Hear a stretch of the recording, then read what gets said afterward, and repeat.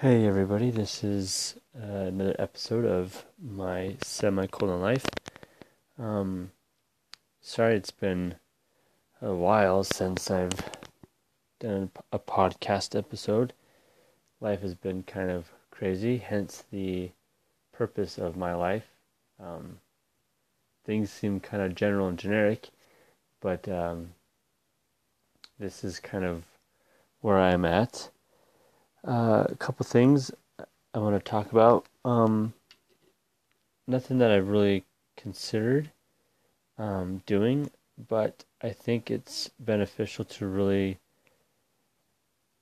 have kind of an agenda with my podcasts, topics I want to talk about each episode. The couple that I want to focus on today, one is hyper focusing on something specific. I tend to hyper focus on things not that don't really matter or shouldn't matter, but to me, having a deep connection to things, um, that's what I tend to do. Um, and there are a variety of examples that I can focus on, but really, I want just to talk about that. Um, so, my last episode, I talked about how I met with, or how I meet. I am currently meeting with a therapist who is a member of the same church that I am a member of, and we were talking about an issue that I've been having with a few different situations um, in my life, um, and how I would talk to him about it and be open about something that was bothering me, and we would work through it and process it, and then I would come right back to that same example. And it's interesting that I never really had taken the time to um, think about hyper focusing or being stuck on something that to others may be of no value or not importance, but to me it is. And um, kind of backtracking, um, let's see, 12 years ago, not long after my wife and I were first married, I met with a counselor, a therapist, while attending a community college, and she asked me these questions about ADD, ADHD, kind of get a diagnosis of it, and I couldn't really see outside of myself. So my wife came in, and the therapist, asked my wife the same questions, and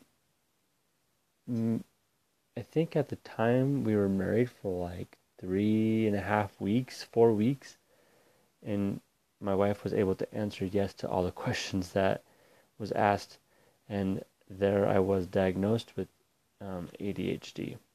And ADHD, you all may know that it's attention deficit hyperactive disorder. And when you think of the hyperactivity, you think of lots of energy. And to me, I think of that. I think of lots of energy. I think of bouncing. I think of just kind of uncontrolled motions and just in your face. Um, but then I read an article recently talking about that hyper focus, and you take the hyperactivity, you take the hyper focus. The first word in that is hyper, so it doesn't necessarily mean tons of energy. It to me in this case is like you take that energy and you put it towards one thing, and in this case, um, my hyper focusing on something that's not super valid, like important to other people. Anyways, it's interesting. My therapist, when I came back to an example that I shared with him before, he stopped me And he was direct. He was direct, which I needed because I tend to not really pay attention to what's was talking about. Like I'm in the moment and I'm trying to process all of this. And then he stopped me and he said, "You are really hyper focused on stuff." And I know I'm throwing that word around several times, but it's what I'm doing. This is what I'm doing is focusing on that. So my goal for myself in this part of my life is to really work through um, focusing on what matters, and if others don't really value it or work with me on it, then I'll take that charge. I'll take that responsibility just to work through it and um, not really not involve other people, but do it for myself. And I think that's a lot of us that we tend to, well, a lot of people who have a deep concern or deep connection with things that matter most to themselves or myself. Um, anyways, I seem like I'm rambling on quite a bit, but I hope this makes sense. And if it doesn't make sense, reach out to me and I can clarify. Nothing. Um, it's nothing that will hurt others' feelings, but it's kind of a weird situation that I'm in. Anyways, that's besides the point. So if this doesn't make sense, let me know and I can explain it better. Um, the next thing I wanted to talk about recently, so as as members of the Church of Jesus Christ of Latter-day Saints, we have let's call it stake conferences, and it's a stake, STAKE, is a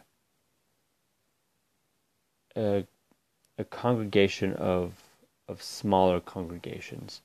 So a smaller congregation is known as a ward, and so 6 or more wards belong in a stake, and then semi-annually we hold stake conferences. And this past Sunday we had one. It's a stake conference typically happens on a Saturday evening, and then Sunday morning is like a general session of that. And this last Sunday, we just had our Sunday meeting, and it took place of a regular Sunday, where our local leaders come together and share inspirational insights and to help the saints or the members in this area um, become stronger in the gospel and the church as individuals and families. And our local leader, he's known as a stake president. He shared a really thought-provoking story that I find is quite applicable to our lives, to my life. The story that he shared, springtime last year, he and his wife noticed that on their back porch, they heard a lot of commotion, and they heard a lot of chirping and fluttering and flittering, all sorts of things. And the stake president's wife noticed that on the back of their porch, 2 robins were building a nest, preparing for their eggs.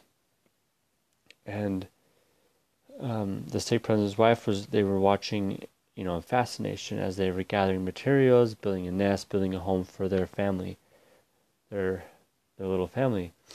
And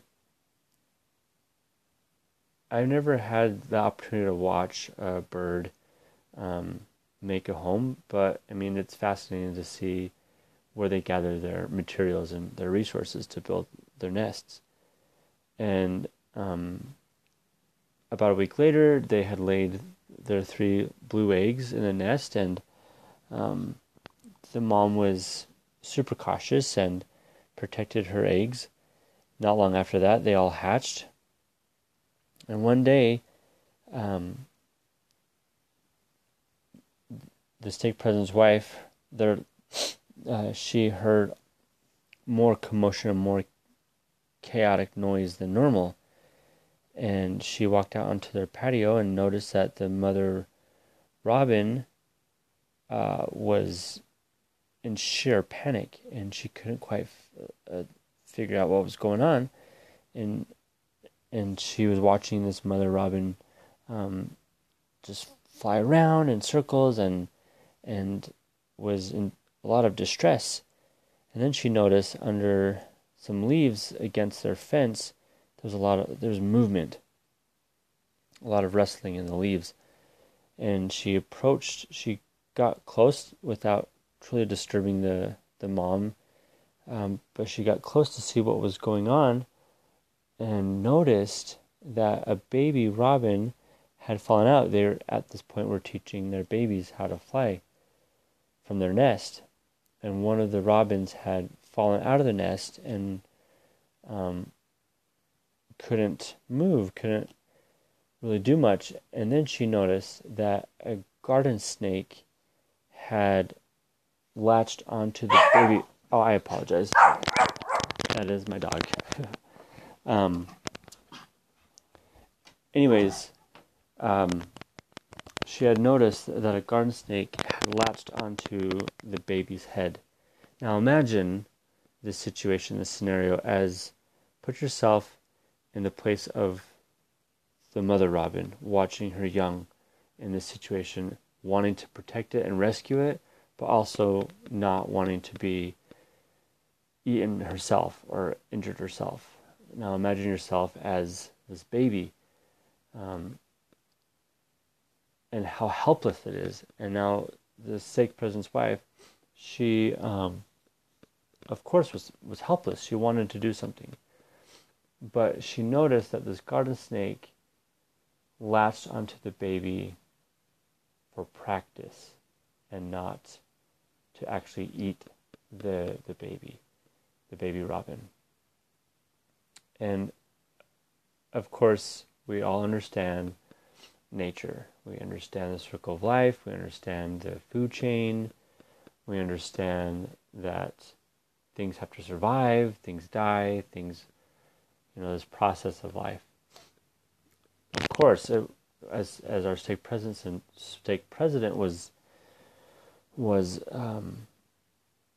sharing this story, my heart was just broken for this robin because it had so much to live for and so much to do, and started its own family, and of course learn to fly and live its life. Now this situation with the snake did it as practicing and for sport and not to actually survive. And how upsetting is that situation? I think with the representation of the snake is our challenges in life. Let me put it in my perspective. When I was picturing this story, the snake are my challenges, are my trials, things that I have to go through in my own life, and changes, and how challenging it is for me when something unexpected comes and just figuratively bites on me. Sometimes I feel like in situations my head is swallowed in emotions, and I can't quite manage. I feel limp in a lot of cases. I feel I can't control situations, or I can't muster through something when I feel like, quote unquote, the snake has a grasp on me. In a religious context, we see the snake as the adversary, as Satan, as Lucifer, and how often he manages to snatch us up when we are weak. In my case, in a lot of our cases, we are that tiny bird, and we fall and we are weak when we can't do much for ourselves, when I can't do much for myself, or I know I can, but it's hard for me to get through a situation. Anyways, I find myself weak when I am focusing too much on something that takes up a lot of energy, or something that eats at me, at my emotions, and I can't seem to push through that. Tying the hyper focusing and tying in this story, I often find myself, I can't bear some challenges in my life, and I allow myself to weaken.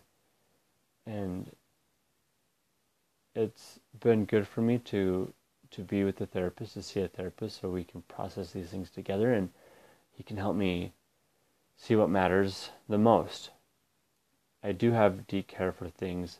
I do have deep concern for things, and I want to teach people, and I want to teach, like, my nieces and nephews and my daughter, valuable lessons. And when that's not being supported outside of that, it's hard for me. So I get so hyper-focused on wanting to react negatively to get a reaction, instead of being more positive about it and just taking it on myself.